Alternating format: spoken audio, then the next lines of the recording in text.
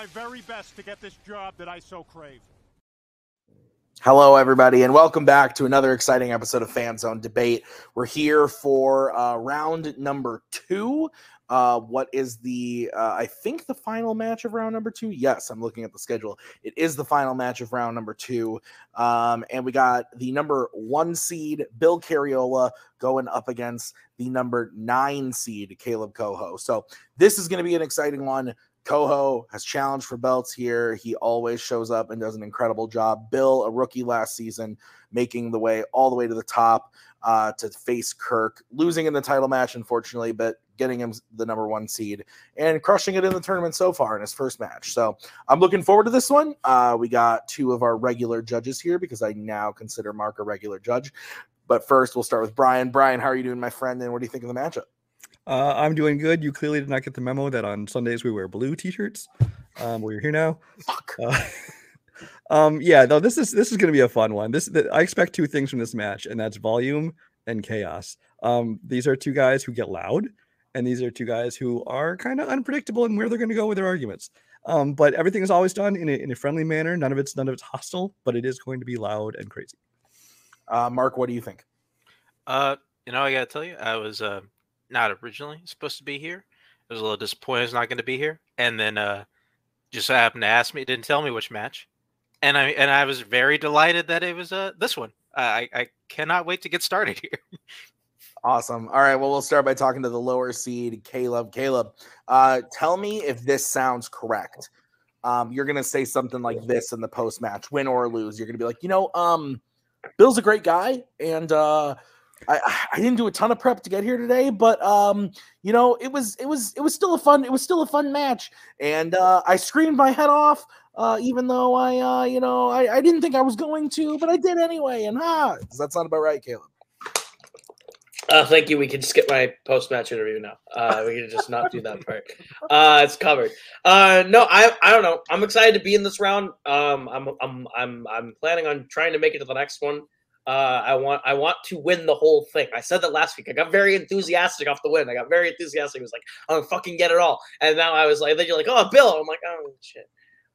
So we'll see. Bill's very good. I'm gonna do my best. I'm looking forward to it as we bring in the aforementioned Bill. Bill, welcome to round number 2. The number 1 seed, you've had some time off. Your first match was right at the beginning of the tournament, and now you're all the way at the end of round number 2. So if all tournaments like that could go for me for the rest of my life, that'd be super great. So, I mean, it made it real easy. Yeah, the time this airs June 12th. So in just a few weeks here from when we're shooting this, and your last match aired March 2nd. So it hasn't been a hot second since we've seen you, but you're playing Kaleb, and I'm looking forward to this. Mark's looking forward to it, clearly. Brian as well, and even Kaleb himself. How are you feeling? I mean, the only people not looking forward to it is fiance Knowles and my neighbors. I've gotten many letters, so I mean that should be fine. I mean, he picked musicals, so I kind of want to make him eat a little bit of a shit burger. But other than that, this should be a good time. I think we're going to be a lot of yelling, but it's going to be real heated and quite lit, as the kids say, 10 years ago. That totally off subject, but that reminds me today my dad was wearing a baseball hat backwards, and it reminded me of the Steve Buscemi, like, what is going on, my fellow kids, or whatever, like, thing. And that reminded me of that as well. Anyway, we're here. Let's get into it. This is how it's going to work. So, Bill and Kaleb drafted some categories from the worlds of fandom and melee, and they gave us those categories. Then we gave them some questions, and in this instance, Brian gave them most of the questions specifically, and they gave us answers based on those questions, and they are going to debate them tonight before our very souls. They're going to get 1 minute to open their arguments, followed by a 5-minute freeform, followed by 1 minute closing. At the end of the debate, Brian, Mark, and I will write on our boards who we thought won that question. 2 out of 3 votes wins you a point, and the first person to 3 points wins the match. So, Bill, Kaleb, any questions as we get into the debate? I do not have any questions, sir. No, I think I'm good. All right, let's get into this.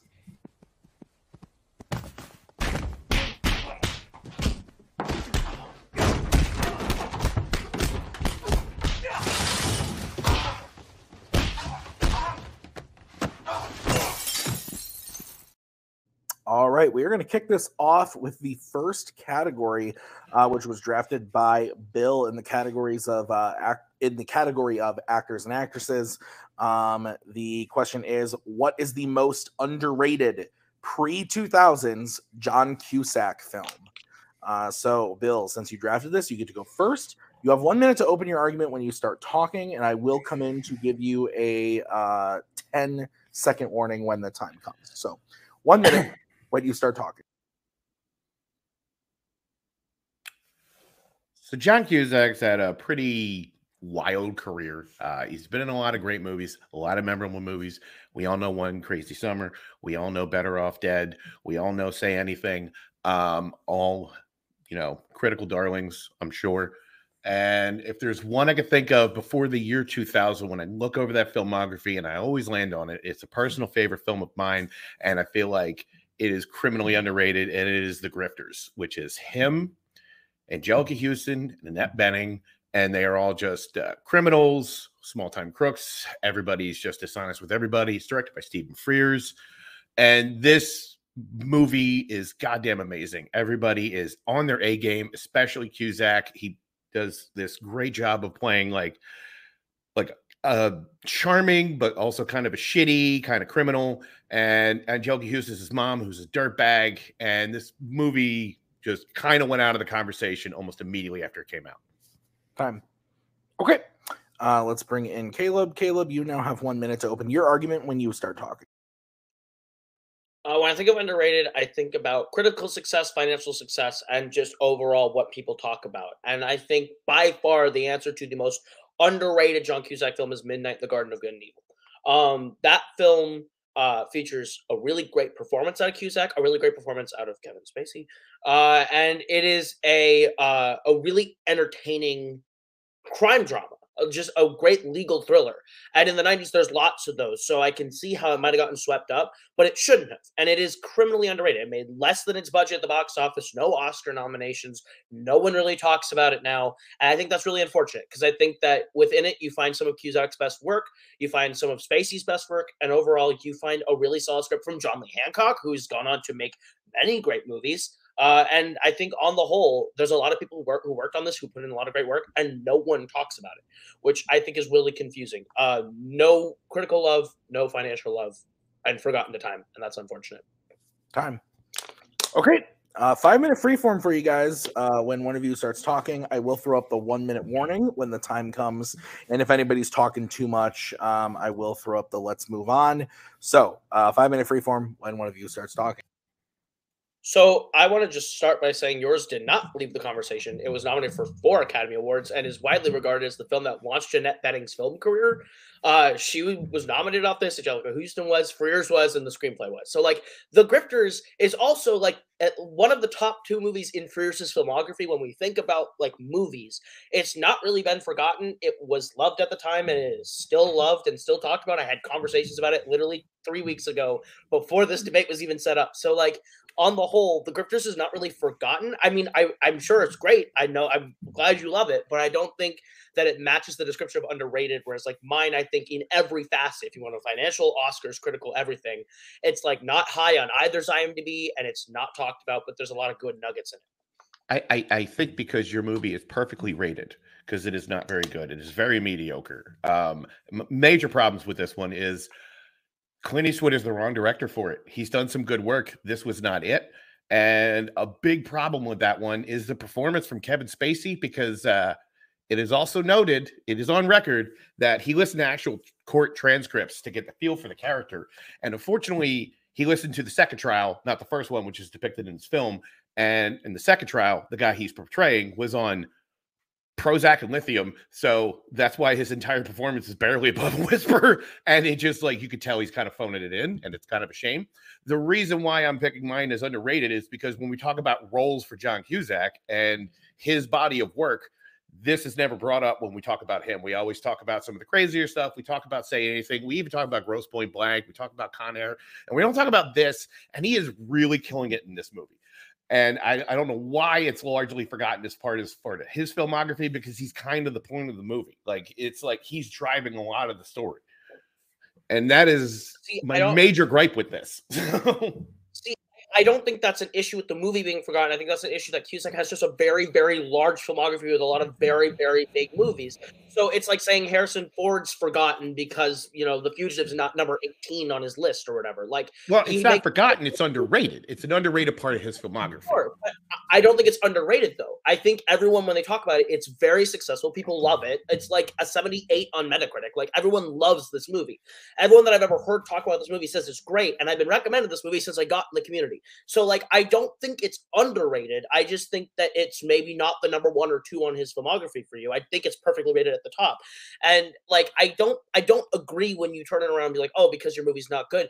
I don't like, my movie is quite good. There's a lot to like. If maybe Spacey listened to court transcripts, it was the wrong one, but all I know is I like what he's doing. I think whatever Spacey's doing is entertaining. It's different from the rest of his performances, and it's entertaining and good within Eastwood's movie. Eastwood makes a lot of bland and boring movies, but I would not quantify Midnight in the Garden of Good and Evil as one of them because he's doing a lot of interesting things as a director that he's won Oscars for doing. He does another one of those. It's more aligned with Unforgiven and $1 Million Baby than it is Trouble with the Curve. I mean, it's just, this is not his strong suit. This is not his wheelhouse. And it clearly shows through the whole film. And also, I really hate it, but he had to go the Nepo route and put his daughter in it. And she drags every scene she is down in. This woman should not have been put near a film. And I think a stronger director would have realized what to put there. But he was like, well, I'm going to give my kid a break and I'm going to give her a large chunk of this film. And also, like, I always forget Cusack's even in this film, because this is not a good film. I'm sorry. I know you're going to keep saying that it's underrated. I think it's actually overrated because it's actually worse than I remember going back to it. There's a reason why this thing got dumped on. Whereas even though mine was a critical darling, it didn't make nearly as much money as yours because it only played so many theaters. And while it might have gotten like Oscar noms, like I didn't see it in a lot of the year-end lists. And like you may have heard like certain cinephiles like talk about it. But as far as like normal people, like they're not going to go and seek this one out. And it's a crying shame because they're going to go to like his more known work. And I honestly think that this is a better representation of what he can do as an actor. Cusack, for an indie film, this movie made triple its budget. Like it made money. It made $14 million. It cost maybe like $1 million. So like it made money at the box office. It wasn't a wide release, but it made money. It got Oscar nominations. It is beloved. Like everyone who I hear talk about it, it started Annette Bening's career at Angelica Houston. This is like one of her top ones. And Cusack again. And again, I think the issue is not that Cusack is like not memorable in it. It's he's great in it. The issue is that he's made a lot of movies. It's not that it's forgotten or underrated. It's just he's made more popular movies than this. But the argument is underrated, and in an underrated film, this is definitely his most underrated. Okay, we're going to start with Caleb. Caleb, you get to close first. You have 1 minute when you start talking.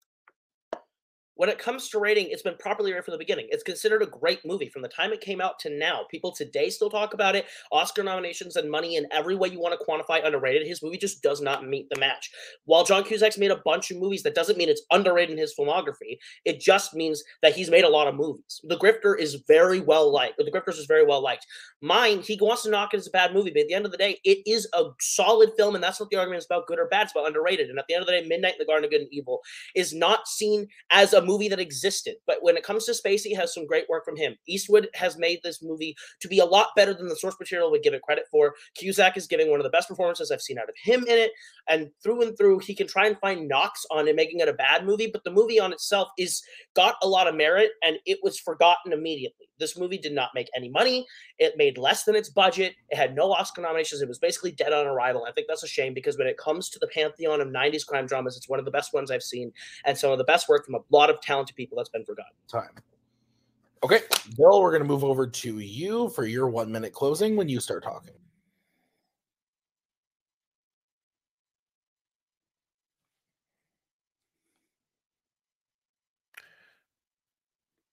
The reason why I keep dunking on the Midnight in the Garden of Good and Evil, because I will say this again, that movie is perfectly rated because it is just not very good. Eastwood is not suited for a courtroom drama, which is what this is. And also, I just feel like John Cusack is like not even that important to the film as a whole. It's more Spacey and all the other side characters. Whereas in my movie, he is the centerpiece. And Caleb's movie actually made 20 million more, like 10 or 15 million more than mine did. So if he wants to harp about what made money or whatever, and while mine it may had a big budget, and I think largely why it's underrated is because no one thinks of this for like Cusack. When you talk about Cusack movies, like, hey, what's a good Cusack movie? As far as like, now cinephiles will know what it is, but like common people won't. They'll talk about Con Air, and they'll talk about Say Anything, and they'll talk about like Better Off Dead. And I think like this as a whole is one of the best performances he's ever given. And I think it really needs to be appreciated as such. Plus, Annette Bening, her big break came in The Great Outdoors, not this. I'm just saying. So thank you for my time. Okay. We will bring in the judges. That debate was lit. Look, it's my dad, Brian Michaels. I would spin my hat around, but it's red. I will cook Fred Durst, and I don't want that on the internet. This was great to start, guys. Good shit.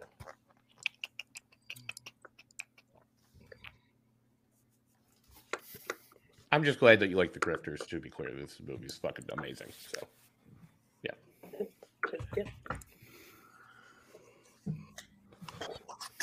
One of my dad's favorites. All right, you guys ready? Yep. Yeah, sure. I never know where Mark is going. Yeah, sure. Whether he thinks it's like super close or not. I went with Bill, and I think this one was close. Caleb had me for a while, but I think Bill's closing kind of won me over. Bill did something really smart. Caleb was kind of doing the thing of like really pounding the question because Bill kept bringing up John Cusack. And Caleb was like, it's not about John Cusack. It's about the movie because it's just the movie that he's in. And Bill immediately like transitioned to what Caleb was like throwing at him. And I thought he handled it really, really well. And again, I thought his closing was great. He perfectly summed up all of the strong points of his argument and knocked down pretty much every argument against Caleb's that Caleb had. But again, I do think it was close. I think Caleb did a really good job. He had me on it back and forth.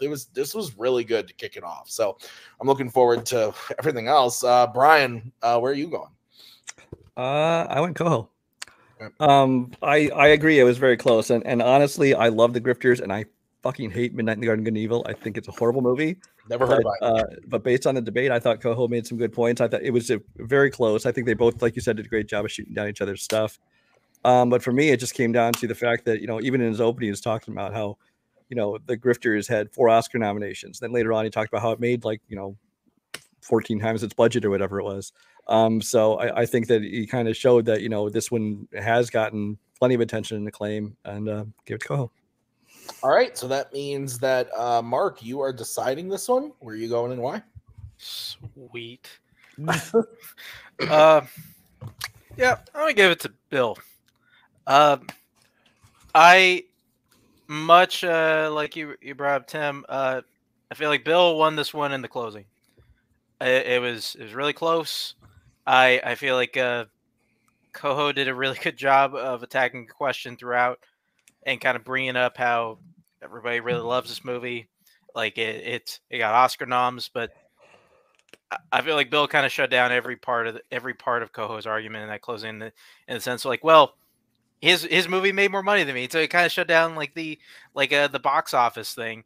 And still, at the end of the day, like I'm not gonna bring this up too much. Like I still don't really know any of these movies. I feel like both of them are forgotten by time, except for guys like us who just love movies. But no, I'm gonna go with Bill on this one. All right, so Bill wins point number 1. We're going to move on to the next question, which was drafted by Koho in the category of DreamWorks. The question is, what is the best voice cast in a 2000s DreamWorks film? Caleb, you get to kick this one off. You have 1 minute when you start talking.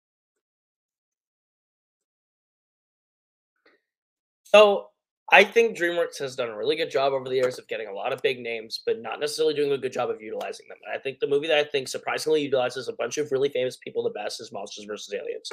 I think this cast is able to play to the strengths of a lot of A-listers. I think Reese Witherspoon gets to be fun. I think Seth Rogen gets to be funny and use that laugh in a way that actually helps the character. I think Hugh Laurie gets to be really smart, but also kind of like sassy. Will Arnett gets to be cocky. Rainn Wilson is unrecognizable in his bad guy part. He gets to be this really intellectual alien, but doesn't quite estimate his people very well. You also just get people like Amy Poehler, who then is the voice of the computer, and Kiefer Sutherland, who is unrecognizable as the general. And I think the standout, crazy enough, is Stephen Colbert as the president. He's so funny.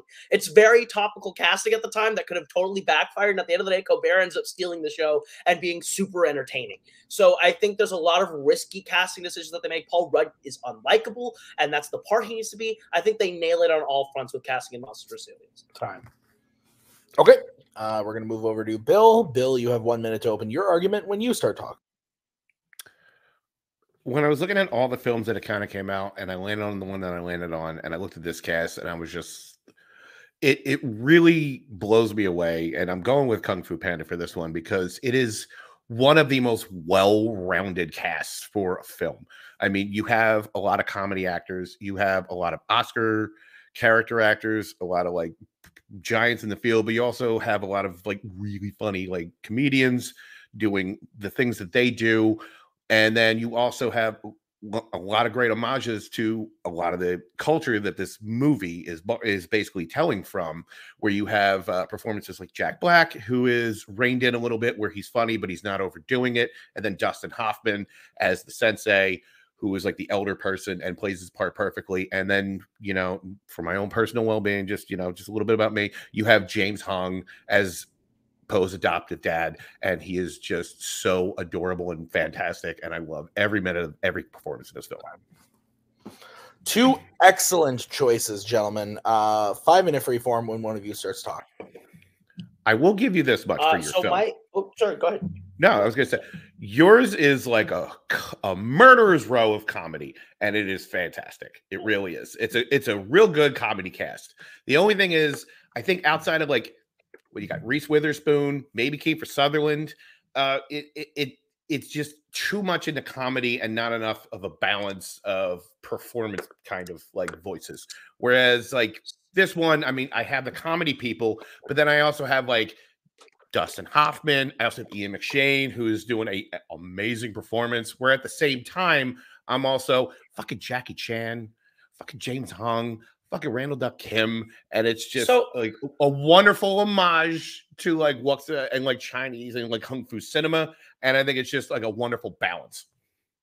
Nothing screams Chinese Kung Fu cinema like putting Jack Black at the center of your film. I think when it comes to the cast, when you put Jackie Chan in that shit.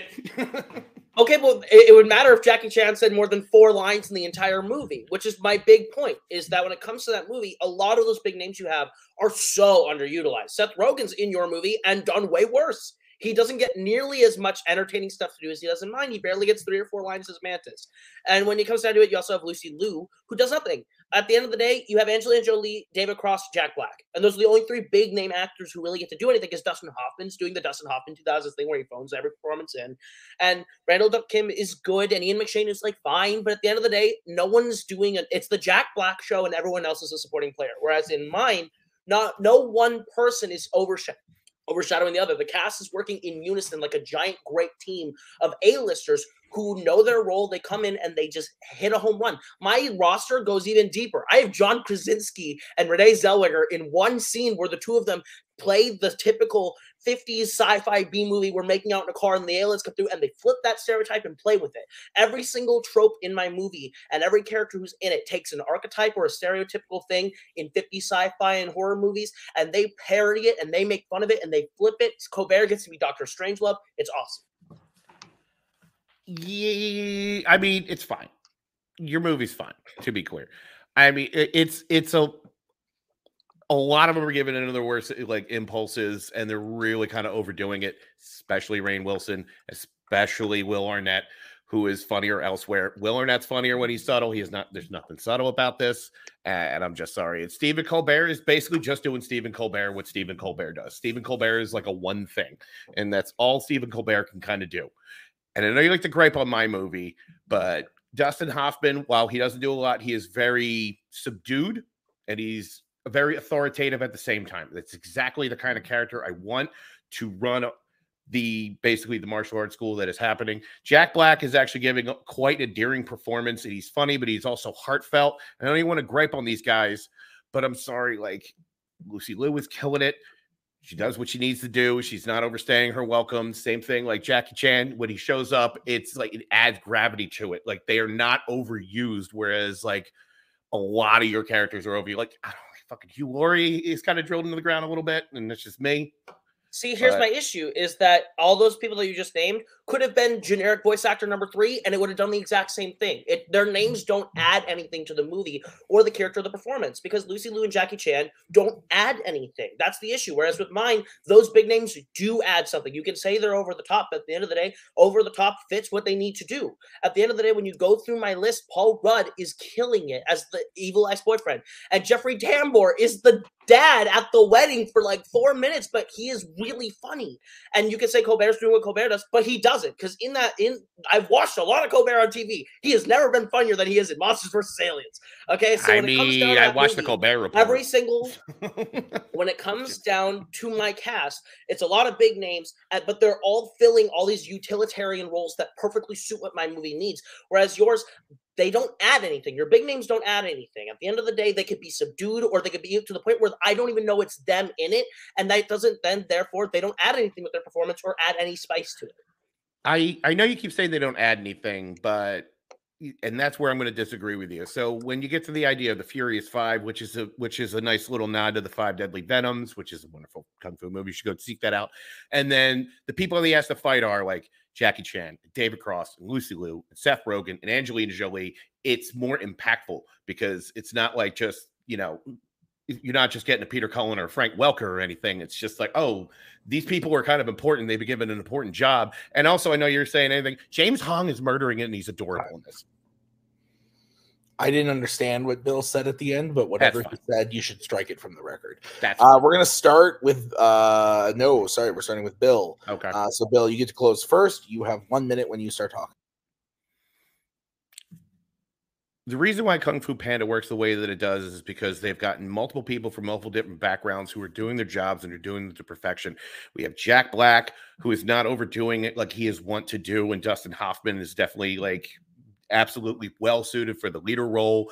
The Furious Five are all wonderfully cast, from like Oscar winners to absolute great comedians to wonderful character actors. And also James Hong is given one of the absolute best voice performances I've ever heard. Like, he is just so heartfelt and so wonderful. You can see how this guy is a loving father to Poe, and not to mention Michael Clark Duncan as just the all-imposing like hubris of the Warden. And Ian McShane is doing what Ian McShane does, and he is murdering it. He has that voice that strikes fear. So when he starts talking, shit is about to go down. And Randall Duck Kim as the Grand Old Master is just one of the most cuddliest old man voices. I want to make a blanket out of it. This whole movie, front to back, kills it. Time. Okay, we're going to move over to Caleb, who has 1 minute when he starts talking. Your point about the Furious Five would make sense if I knew who they were when they were in it, because they don't say any lines. If it was live action, I saw their faces, it would have more importance than actually their animated performances, because I don't know it's them until the credits roll, because they get 5 or 6 seconds in the entire movie and they don't add anything. Their characters get to hit Poe a lot, and Poe makes Jack Black laugh, so that's about it. And like you could say, James Hong's cute. James Hong's being James Hong. Jack Black's being Jack Black. Every single person in the movie is doing nothing except Jack Black, who's being Jack Black. When it comes to the cast, you keep saying everyone does their utility. It could have been Peter Cullen, and it would have been the exact same to me. They don't add any spice. Or again, the only knock you have on my movie is that people are over the top. But those over the top fit the descriptions of the roles they need. Everyone in that deep roster, down to John Krasinski's cameo, is making that movie something entertaining, something fun. It matches the parody, sci-fi, cheesy B-movie aspect they want, and everyone is absolutely firing on all cylinders. Yours is a waste. Time. Okay. That's one spicy meatball, as they say. And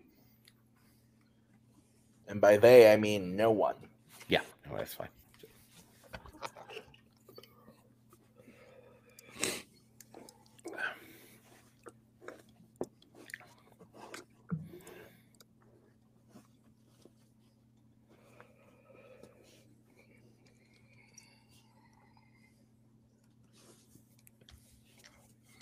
All right, I'm ready. Are you guys?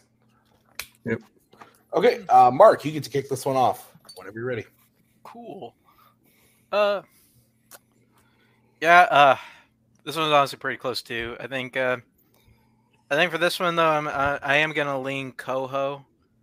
I feel like at the end of the day, the argument that got me was depth and playing to the role, and I think not overshadowing what's going on. I feel like Koho, I think, painted this picture of this really neat ensemble of people doing exactly what's asked of them and not completely overdoing it, and really add into the full effect of the film. And I think that's ultimately, I think, what won me over, at least with Koho. Okay, I'll go next. I went with the King, Kaleb Koho. I don't think it was that close personally. I think Bill did a good job. Like, I'm not saying Bill like shit the bed or anything. I think he did a really good job with his argument, and I was buying into what he was saying. But I think Koho just was firing on all cylinders to put down Kung Fu Panda, and Bill did really nothing for me to put down Monsters vs. Aliens. And Koho did a great job explaining why every cast member, big and small, adds to that film and makes it the best. So, Brian, your vote doesn't count. Where would you have gone and why? Second question in a row. I'm actually going against the movie I prefer better because I really like Kung Fu Panda. I did vote for Koho as well. Kind of, you guys already covered it. It's just, I think he did a very good job of talking about how his was like this ensemble of great people who really brought something to their roles, as opposed to Kung Fu Panda, where it was a lot of big names, and yes, it had Oscar winners, things like that, but they were totally underutilized. Okay, so that means Kaleb wins the point, and we're going to be right back after this commercial break. The future is bright at Monsters Incorporated. We power your car, we warm your home, we light your city. I'm Monsters Incorporated. Carefully matching every child to their ideal monster to produce superior scream, refined into clean, dependable energy. Every time you turn something on, Monsters Incorporated is there. I'm Monsters Incorporated. We know the challenge. The window of innocence is shrinking. Human kids are harder to scare. Of course, MI is prepared for the future with the top scarers, the best refineries, and research into new energy techniques. We're working for a better tomorrow. Today. We're Monsters Incorporated. Monsters Incorporated. We scare because we care. Great commercial break. We're back. So we're going to move on. It's 1-1. So we're going to move on to the next question, which was drafted by Bill in the category of sci-fi icons. The question is, which sci-fi icons film had the most wasted potential? Bill, you get to kick this one off. You have 1 minute when you start talking.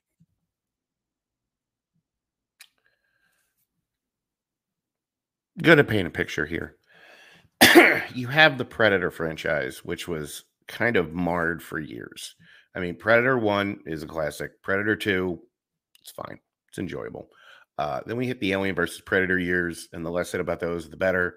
And then we get the Robert Rodriguez Predators, which was very underwhelming, and it's been a slog of mediocrity.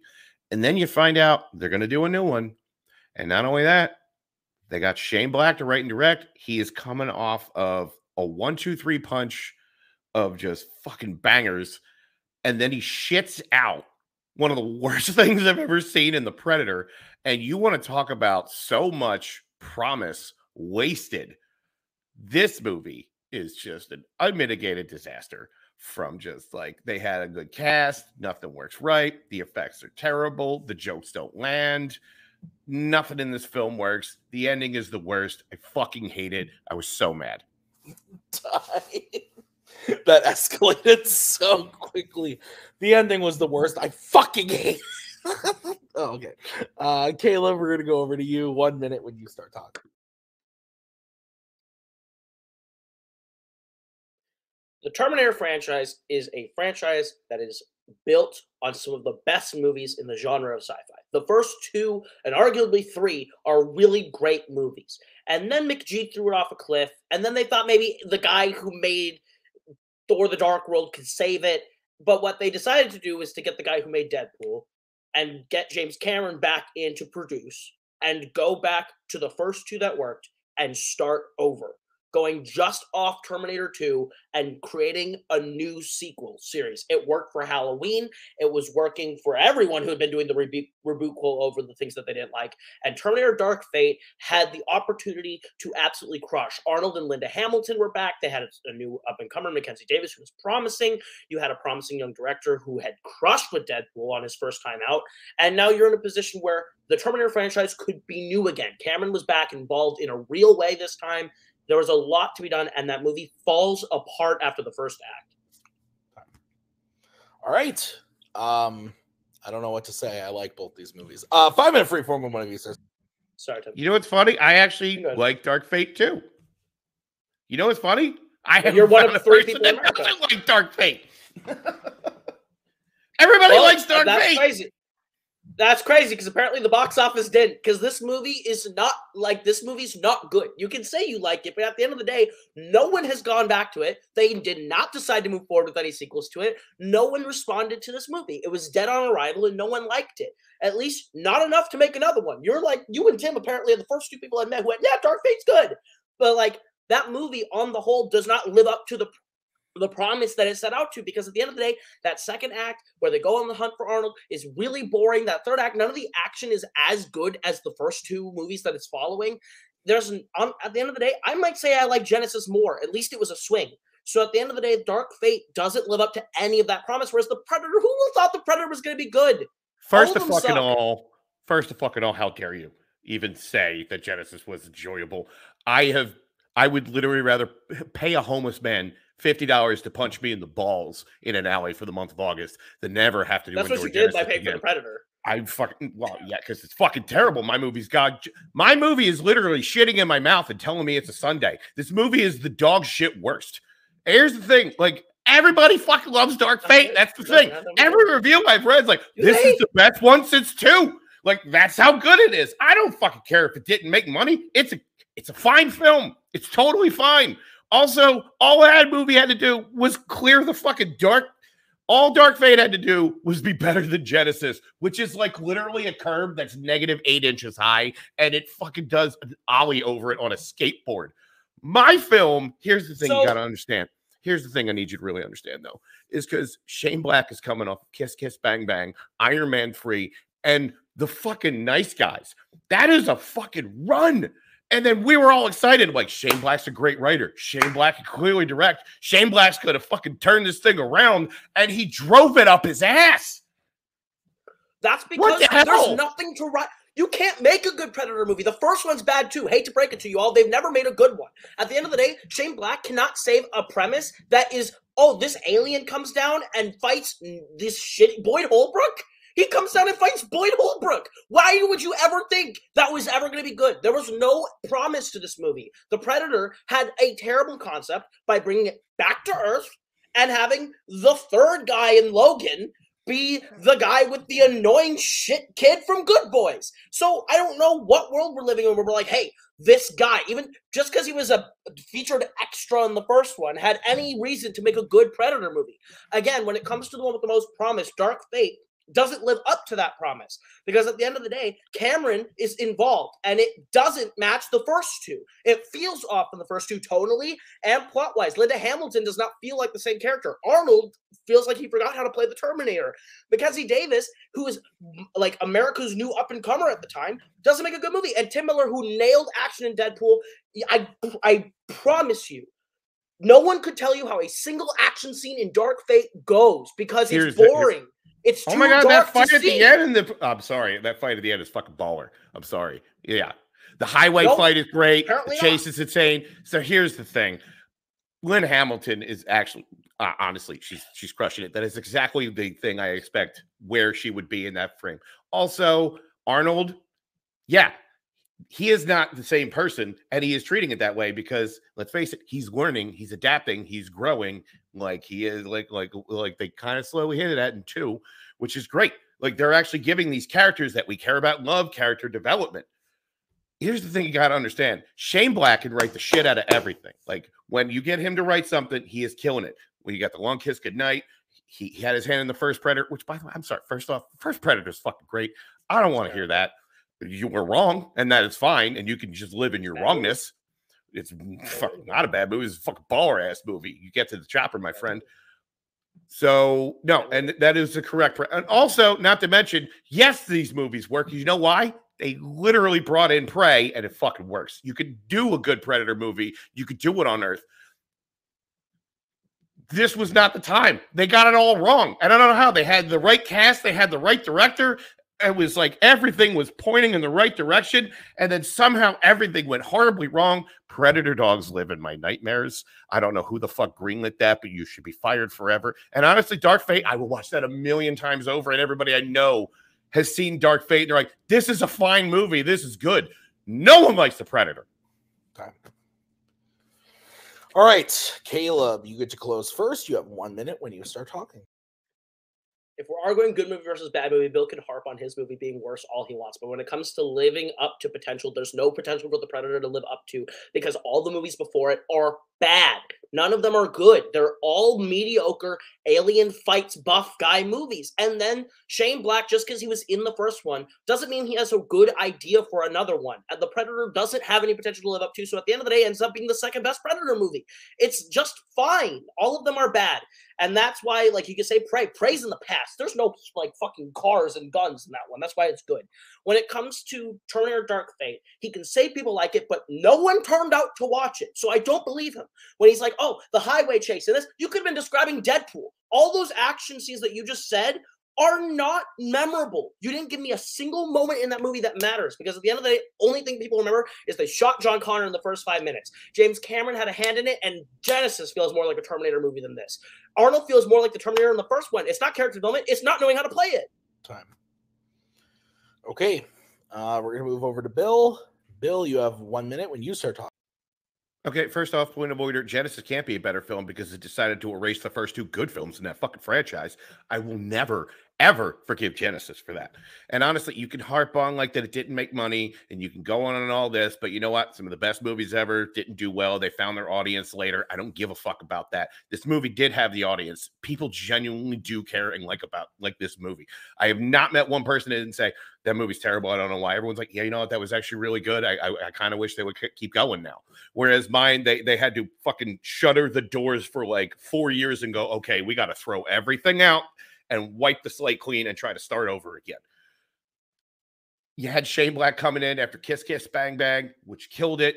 Iron Man 3 made $1 billion goddamn dollars, so that proves he could write and direct franchises. And then he makes The Nice Guys, which was one of the most critically adored and funniest films I've ever seen. And then we give him this franchise that he's had a hand in before. We're like, this is absolutely the guy, and he blows all of that potential, and he fucking kills this movie. Time. Oh, God. Brian, did you write this question? Yes. Are you happy? I am happy. Okay, good. Yeah, God damn it. So many things you like, Brian, are in fandom now. What the hell? I know. But there's still enough to keep me out.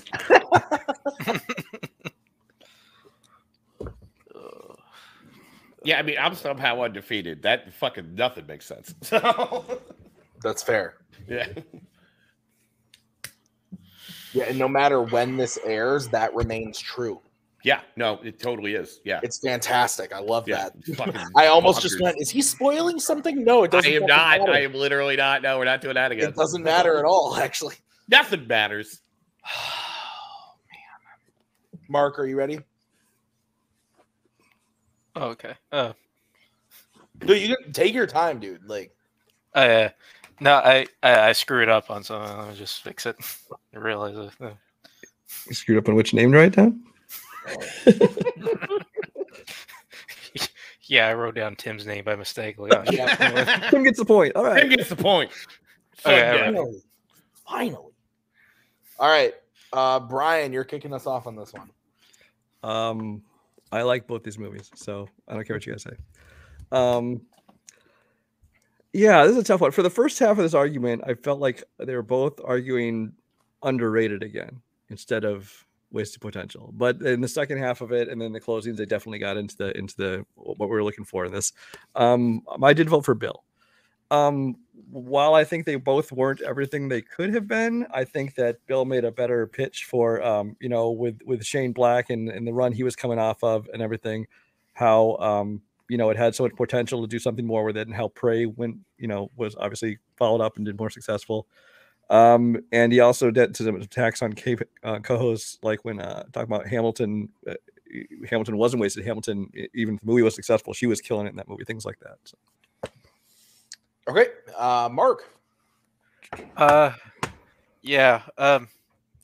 It's tough. It was strong feelings about this, but I did end up going with Bill. Cariola here. Yeah, I feel like at the end of I think one of the main points that got me is I think Koho kept going back to is like there wasn't any potential in this franchise. All of them are bad, but I feel like Bill very smartly, I think, stayed with Shane Black is just a good writer and director. Like he's just a good creator in general. He's coming off a lot of good stuff anyway.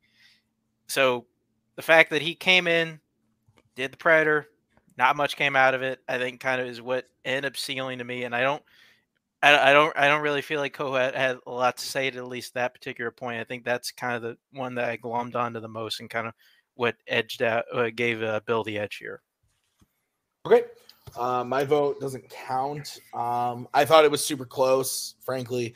I like both of these movies, so I was basically looking for someone to tell me just like why their movie was just like should have been better almost. And actually I went with Kaleb, frankly. I do think Dark Fate is the better Does movie. it say Koho? It does. It says Koho.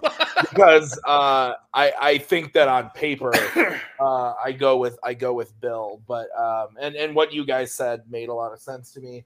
But I thought Koho's argument was strong for Dark Fate, and he was able to give me like specific reasons in the plot that don't work. And I thought Bill was just like Shane Black, and that didn't really do much for me. So but Bill gets the point. It's 2-1 in favor of Bill.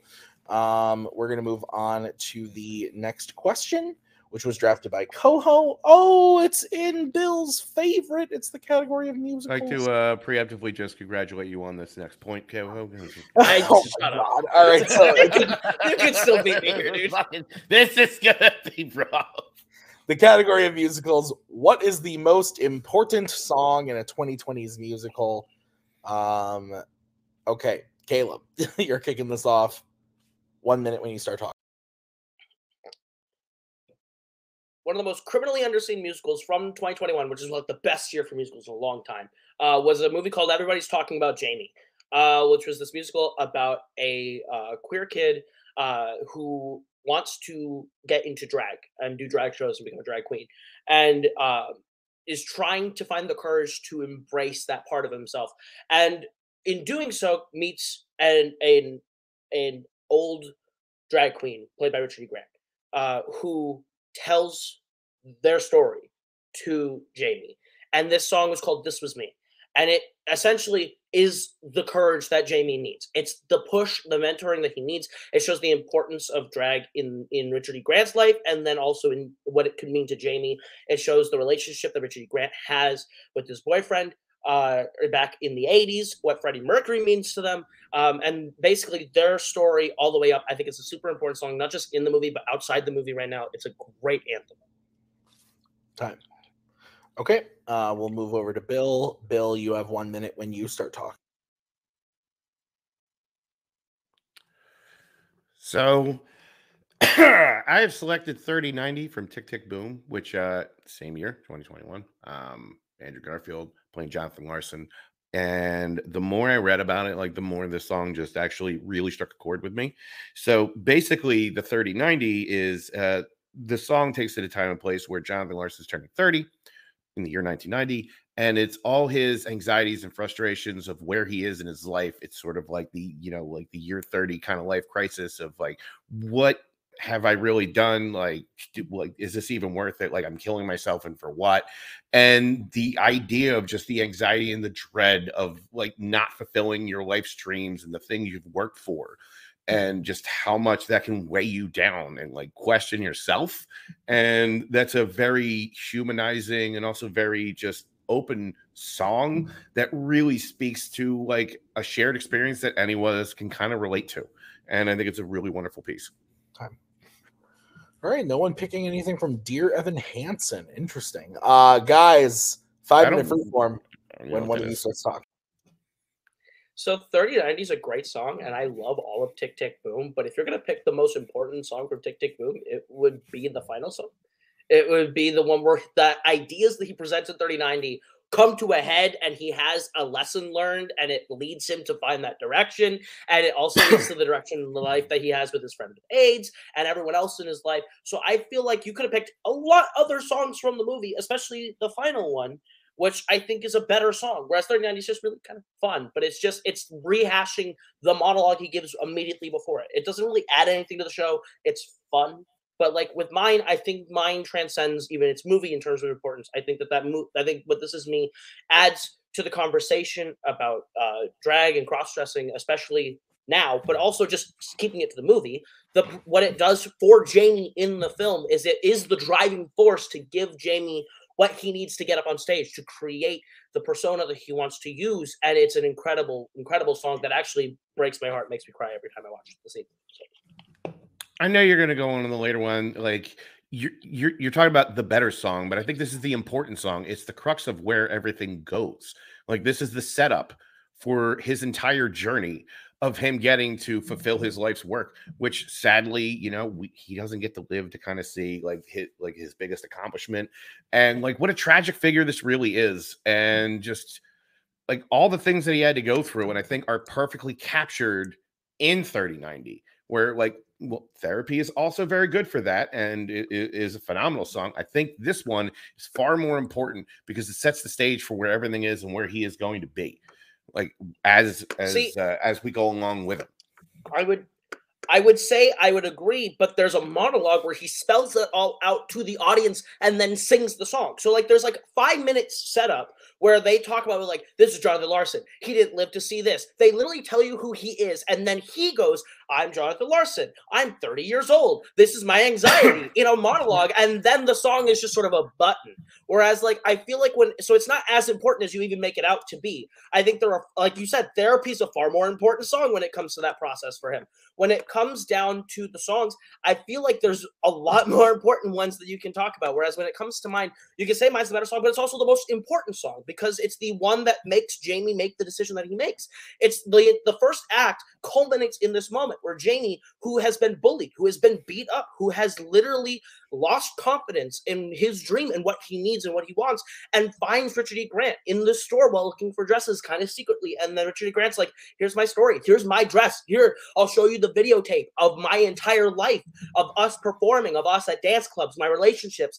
And it's Jamie seeing how important this means to him and Richard E. Grant, and it gives him the courage he needs. It's the most important song in the entire show because there is no show without This Was Me.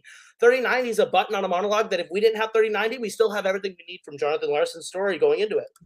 Yeah, and you keep going on, and I get that your song is important for your musical, and the reason why I picked this one, because I think it transcends just this musical, and this is a wonderful footnote in the history of a life that was tragically cut short. And I think like it just the impact that even though he was only here for a short time, what Larson had as far as just the New York community, like in general, just the arts and all the things that have gone on because of this. And I know you keep harping that they keep saying like, oh, there's a whole monologue that sets it up, and that's fine. And I get that. But I think it's also very important that like, yeah, we have what's in place, but we also really need to hear what is going on in his head. And I think that's what makes the whole thing works. That's what makes the scene relatable, is when you hear this is kind of what I'm going through. You know, like, like we've all been there. You will be there in a couple of years, trust me, because I have been there. Like, you know, like when I was hitting 30, I'm like, is this really what I want to do? Is this really where I want to be? And that is a hard thing to kind of articulate. And Larson does it amazingly well in this, to where it's something that is a universal thing we can all kind of understand. And there's a reason why this got put in the Library of Congress, is because of how important just this song was, and just this like incredible life this guy could have had. And God only knows what we would have gotten had he lived longer. Unfortunately, that is just not the way that it is. So I think it transcends not only this musical, but Life of Jedi. I'm sorry, go ahead. Louder Than Words, I think, emphasizes your point in a much more concise and better way, but also with answers from Jonathan Larson's own personal life and history. It gives us more depth to the idea, where 3090 is sort of a surface level attempt at just reiterating what he already said in the monologue. That actually closes out the story for him. It is what you're saying, the button, the feeling of his life. That's Louder Than Words. That's the final song. Mine is more important than Outside the Movie as well. Whoa, whoa, whoa. That whole last 2 seconds movie as well. Borden, Koho, please keep it together. Strike it from the record. Bill, you have 1 minute to close when you start talking.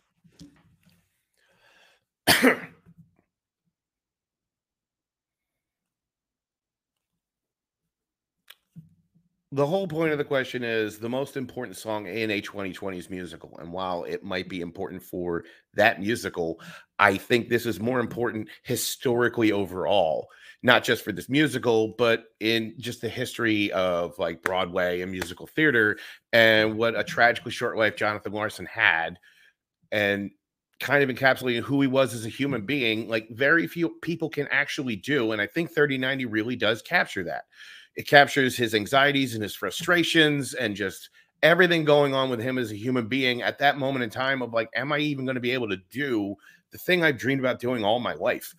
And the idea of that, like, that is such a universally understood thing. Like, that's something we can all kind of empathize with, like, because we have all been there. Like, we have all had our insecurities and frustrations. Very few of us can articulate it or even emote it the way that he was able to. There's a reason why this got sent to the Library of Congress. There's a reason why this guy gets a movie made about him. It's very important, not just musical theater. Musical something. I didn't hear the last word. That's fine, because it was over. So strike it from the record. We bring in Koho. Koho, 1 minute when you start talking.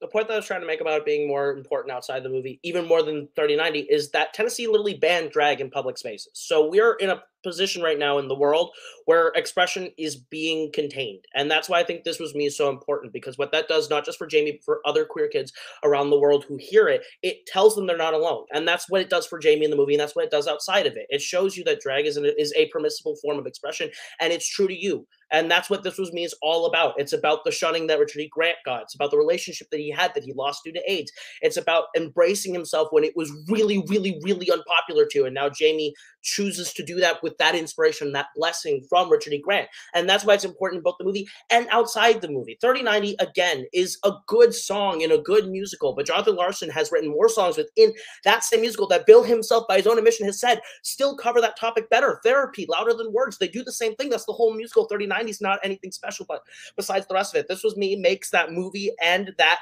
musical work. Time. Oh, good. You cut yourself off that time. Okay, so we'll bring in the judges.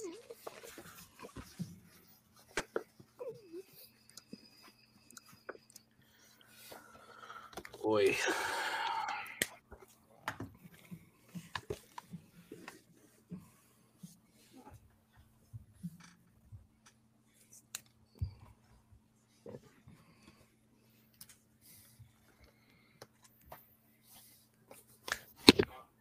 Oh, I get to go first too, don't I? Fuck.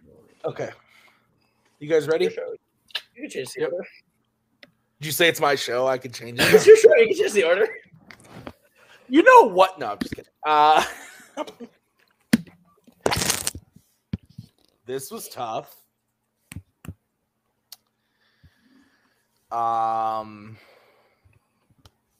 Bill painted a really interesting picture. For the record, I have not seen Koho's movie. I've seen Bill's movie, and I didn't like it. So there's that. And trying to take all that out of it, I thought Bill painted a really interesting picture of why that song is important beyond just the movie. But I went with Koho because I think that he was able to give us many clear examples from the rest of Tick Tick Boom that were giving kind of the same idea as 3090 and maybe in a better, more important way. And then still being able to paint to me why his song was more important than any of those. But I thought this was really tough. Like Bill played it off at the beginning, like good luck getting a point, but I thought he did a really, really great job on it. So Brian, where are you going? Well, I'd first like to thank both people for actually like explaining, their movie and their scene and everything the song come from. Too many times people come in here and they don't fully explain it. And so if you haven't seen one, you don't know what they're talking about. In the case of Koho's, I have not seen that musical yet. As far as I knew, This Was Me was the follow-up to This Is Me from Greatest Showman. Literally what I was thinking like the whole time. So I appreciate that. I think that Koho early on had a really good lead for me because he kept harping in about how Bill's pick, it was a good song. It told a story, but that exact same thing had been told in a monologue right before that. So it's not as important to the musical because, we already know that information. But then Bill took a good twist on that. He took it and he interpreted the question differently. And he was like, we're not talking just important to the musical. We're talking important, overall. And I thought that was a very interesting twist. And he made a real good case for that. But I felt then that in his closing, Koho answered that very well. He grasped onto that, talked about how his was also important in that aspect as well, in terms of how it's important outside the musical, just to other kids who might be in this kind of situation. And so my vote does go to Koho. All right, Mark, your vote doesn't count. Where would you have gone and why? Kind of raced the bee with my sleeve, but yeah, I did go with Kaleb. Yeah, no, that's completely yeah. I mean, you guys outlined it pretty well. Like, I feel like Koho kind of hit on Bill's argument, and I feel like he just kind of controlled this one for the most part. So yeah, well, go there. Great. So that means we are all tied up, and we are going to a bonus round. Here is how this is going to work. I randomized the category between Random and Melee to decide what side of Fanzone the question would be coming from. After that, I randomized the remaining categories that weren't used to find out what the question would be. And to find out what the category for the question would be, and then got the question. So each player, I'm going to read the question. Sorry, I'm going to read the question. Then I'm going to repeat the question. After I have said it the second time, the players will be able to answer the question. Whoever answers first gets to go first. You will each get 45 seconds for a first speak, and then 30 seconds to close. You can use your time however you want. If you want to talk about dog food for 45 seconds, go for it. Don't think it'll help you, but you could. So, any questions from the players? Nope. Okay. The question is about dog food. Ooh. What's the best use of dog food? To feed your dog. Anyway, okay, so the side of Fanzone that was drafted was the Melee zone. The war zone, Melee zone, yeah, Melee, and the category was crime. The question is, what post-2000s crime film should be seen by more people? So, what post-2000s crime film should be seen by more people? Can I go to the bathroom real quick? That's okay. While we're waiting, is that cool? Do you have your answer? Me? Yeah, I'm good. Yeah. Oh, then say. I thought we were. I thought we were waiting for. I thought I had to wait for him. No, if you have your answer, say your answer. Okay, it's The Lookout. I'll be choosing The Old Man and the Gun. Okay. So The Lookout, I believe it was called, Bill, Mhm. versus The Old Man and the Gun. I am going to stay on screen to give you guys your countdowns for this. And actually, one sec. I will make a cut right here. I just want to check one thing.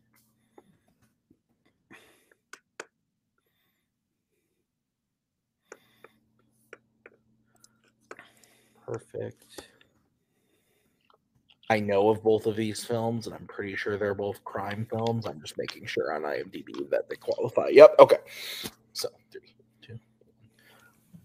There we go. We're ready. Okay. So I'm going to stay on screen to give you guys your warnings. 10 seconds for each warning. We're going to kick this off with Bill because he spoke first. Bill, you get to kick this off. You get 45 seconds when you start talking. The Lookout is a 2007 film. It's basically just at its core, it's a bank heist, but a little more to it. It is Joseph Gordon-Levitt. He was a young, popular quarterback, kid, gets in a horrible car accident because he's reckless, has severe brain damage, and has to relearn how to live. And the rest of the movie is him living with this blind roommate, played wonderfully by Jeff Daniels. And he meets these people that kind of be his friends. And then here you find out they're trying to take advantage of him because they're trying to rob the bank. And it's just watching him go through this and being taken advantage of, and just an awful situation, and him trying to get away from it. It's one of the best fucking crime movies I've ever seen. Scott Frank directed the hell out of this. He's written a ton of great stuff, from Out of Sight to Wolverine, and this movie really needs to be seen by a lot more people than it was. Time.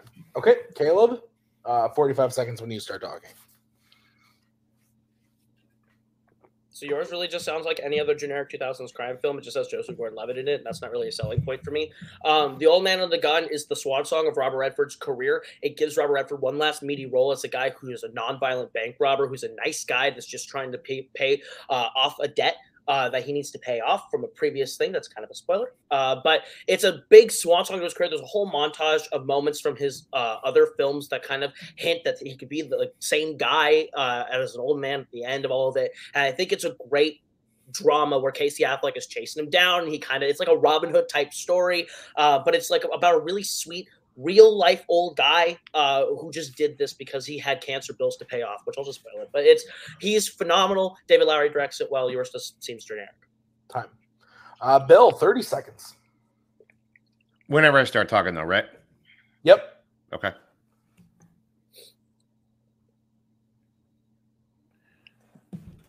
Yours is so generic, it's basically Wise Guys all over again, which if you haven't seen, it's Kirk Douglas, and it's fantastic. The thing that sets mine apart is it's more of a character study about Joseph Gordon-Levitt and just the absolute horror that he had to go through. And now he's getting wrapped up in a situation he doesn't want to be in because Matthew Good's character, who's fucking killing it, is taking advantage of him and is using his position to basically rob this place, smear his name, try to pin it all on him. It is wonderful character study. It's a fantastic crime film. Okay, Caleb, 30 seconds.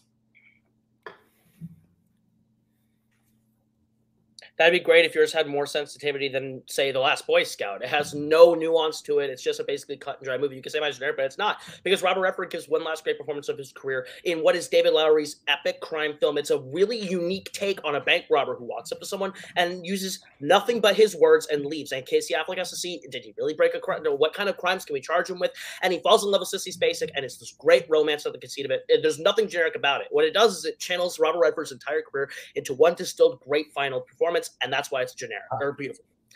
Beautiful. My God, Caleb. Okay, so we'll bring in the judges. Thank you. Breaking all your rules today. I just like pointing it out. That's right.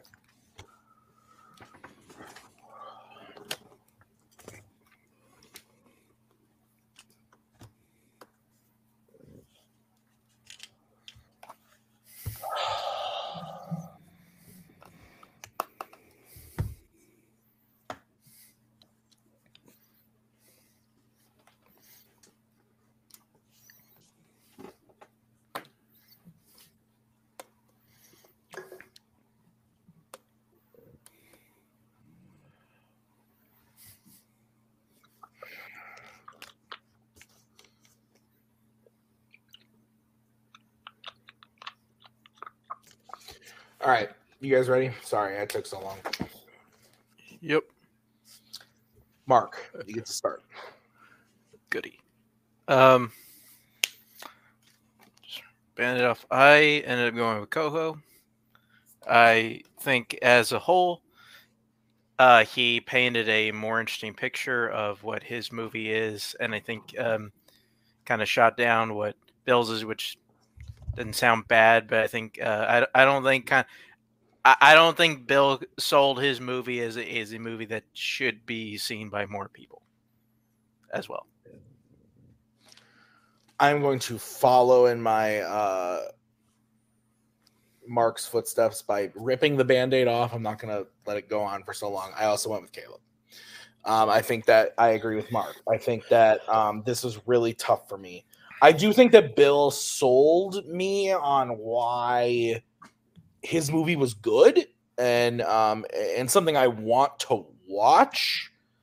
But I think Kaleb just painted the better picture overall of why not only was Old Man with the Gun underseen, but why the movie was like super great, why all of the things that it has going for it. And this was tough. This was really close for me. I went with Kaleb, but I think that they both did a good job of saying why the movie should be seen. But I think that Kaleb just overall, his movie, he was able to give me more examples from the movie. This was really tough. This is a 49-51 for me. This is the closest one in the match. So, Brian. Mine doesn't count, apparently. I voted for Bill. I think that he did a good job of explaining why his movie should be seen. And it wasn't just about Joseph Gordon-Levitt. I think that he talked about the rest of the cast. He also talked about the writer, who I think is a big deal. But, like I said, writing everything from like Out of Sight to Logan. I thought that was a good thing to throw in there. And yeah, my vote would have gone to him. Okay. Well, that means your winner is Kaleb Koho in what I believe might be one of the bigger upsets of this tournament. So we are going to move to Bill to kick it off. Bill, fantastic match. Really close. All of these were really close. This was insane. And I think Kaleb is underrated at a 9 seed. And this was a really tour de force for both of you. How are you feeling post-match? I mean, maybe I'm a little rusty. It's been 2-3 months, so it's a bit of a lag. It's fine. I lost the one I kind of just knew. Like when I got that question, and then when I saw those songs, and then a minute 30 into his, I'm like, oh, I'm so fucked. It's actually incredible. Like, Jesus Lord, I can't argue this. Like, what the fuck is he even gonna? I'm like, I was so focused on I gotta try to win the other 3 because I cannot decide this match at all, and that threw me off. And it's also I haven't seen The Lookout in since 2007, and it's a movie I do genuinely love, honestly. And I don't think it's a fucking great movie that I think got fucking a raw deal in bad marketing because they did not know what the hell they had, and it's a shame. But yeah, it's trying to remember things from 2007, and I'm like, shit, it has been a minute. It's just what are you gonna do? Hats off to Koho, though. I mean, this is fun. This is the second time I've gotten to play him in anything. We've never. I think we got to keep the thing going of we never get to play in traditional kind of trivia matches. Where our last one was the fucking Star Wars thing that's going on in Oslo, and now it's a debate. So I don't think we should ever act we got to have a rubber match at some point. I gotta win one because I haven't because it's 0-2 now, but it's fine. So that's fair. Bill, fantastic match. You were the number 1 seed for the reason. You still have a fantastic record, 4-2. This is only your second loss outside of the title match. So still fantastic record, and a knockout on that record as well. Now we've had a few people call you out. Okay. As people that want to play you. Okay. Is there anybody that can you tell me their names? Because I can't. I want to see if there's anybody you want to play, and then to see if those match up at all. There's one person I have gone on record, and it's not because I have some kind of ill will. It's because this is my friend, and I've never gotten to play him one-on-one on anything in any capacity, and we've known each other for years. And if I could ever just get a match with Rue just one time, I think it's basically going to turn into an appreciation society.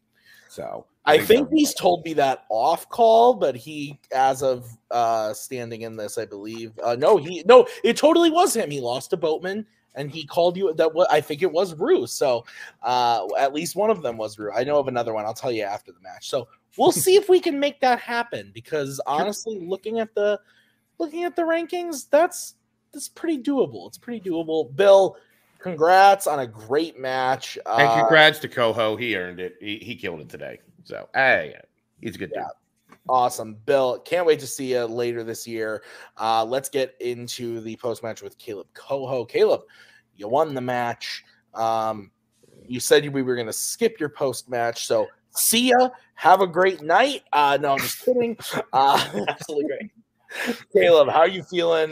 You're the number 9 seed. You just beat the number 1 seed, and you're moving on to the what I believe is the semifinals. I'm going to double check that. Yes, the semifinals. How are you feeling? It's not an understatement to say my nerves are as shot as the last time I took out a 1 seed with Rizzy 3-4 years ago.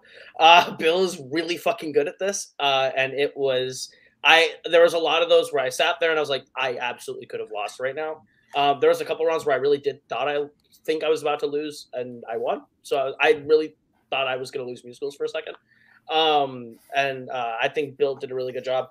Time to now that it's all over. Midnight at the Garden, a good defense, not good. And I picked it without watching it, and I knew I was going to lose that fight the moment I saw the grifters.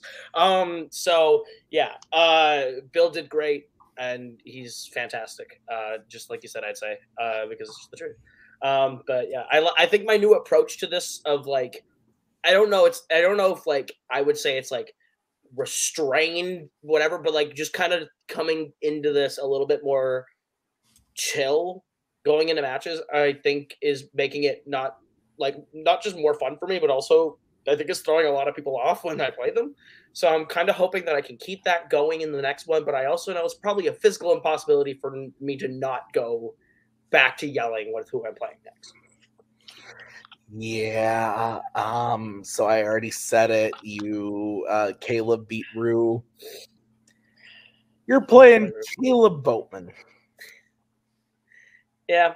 Listen, we did this team's Fanzone thing a while back where we beat. What are you talking about? I think there was. I'm having visions in my sleep of this thing that happened where me and Boat were on a team and we fought Kirk and Cody. And I woke up from that dream and my back really hurt because it felt like I had just carried a ton of bricks up a hill both ways. So I feel like I think Kaleb Boatman has to pay my chiropractor bill, and we'll settle that in the semifinals. Awesome. All right, Kaleb, can't wait to see it. I never normally do final thoughts because I like to, not speak anymore. But I'm going to say that going into these semifinals now, we have Kaleb Boatman going up against Kaleb Koho and Cameron Holtzman going up against Jacoby Bancroft. So those 4 people, one of those 4 people is who you're going to see at Mayhem against Cody. That's insane. This is already insane. Between Holtzman, the Calebs, and Jacoby, this is shaping up to be an insane Mayhem at the multiplex. So I'm super looking forward to it. Mark, let's get final thoughts from you. I feel like this match was, even though probably maybe a little less yelling than we were expecting, I think it was still as advertised. It was very great, very entertaining. And we got a very interesting picture heading into our aforementioned title match. Brian, what about you? I enjoyed Koho's. It's the second most epic I have a dream speech ever. I gotta say, going into the speed round, I thought I was gonna feel really bad for Koho if he lost, because while they were tied up 2-2, Koho had 8 total votes to Bill's 4 because he had 2 clean sweeps. And so I was like, if he loses this, that's gonna be a tough one to swallow. But he ended up pulling it out in the end, and it's gonna be fun to see him in the next round. Yeah. All right, I'm super looking forward to it. Thank you to Bill and Caleb. Thank you to Brian and Mark for judging this one. We will see you guys with the semifinals very soon. I have been Tim. We'll see you guys next time. Bye. There we go. Thank you very much. Please come again. We have a lot more groceries.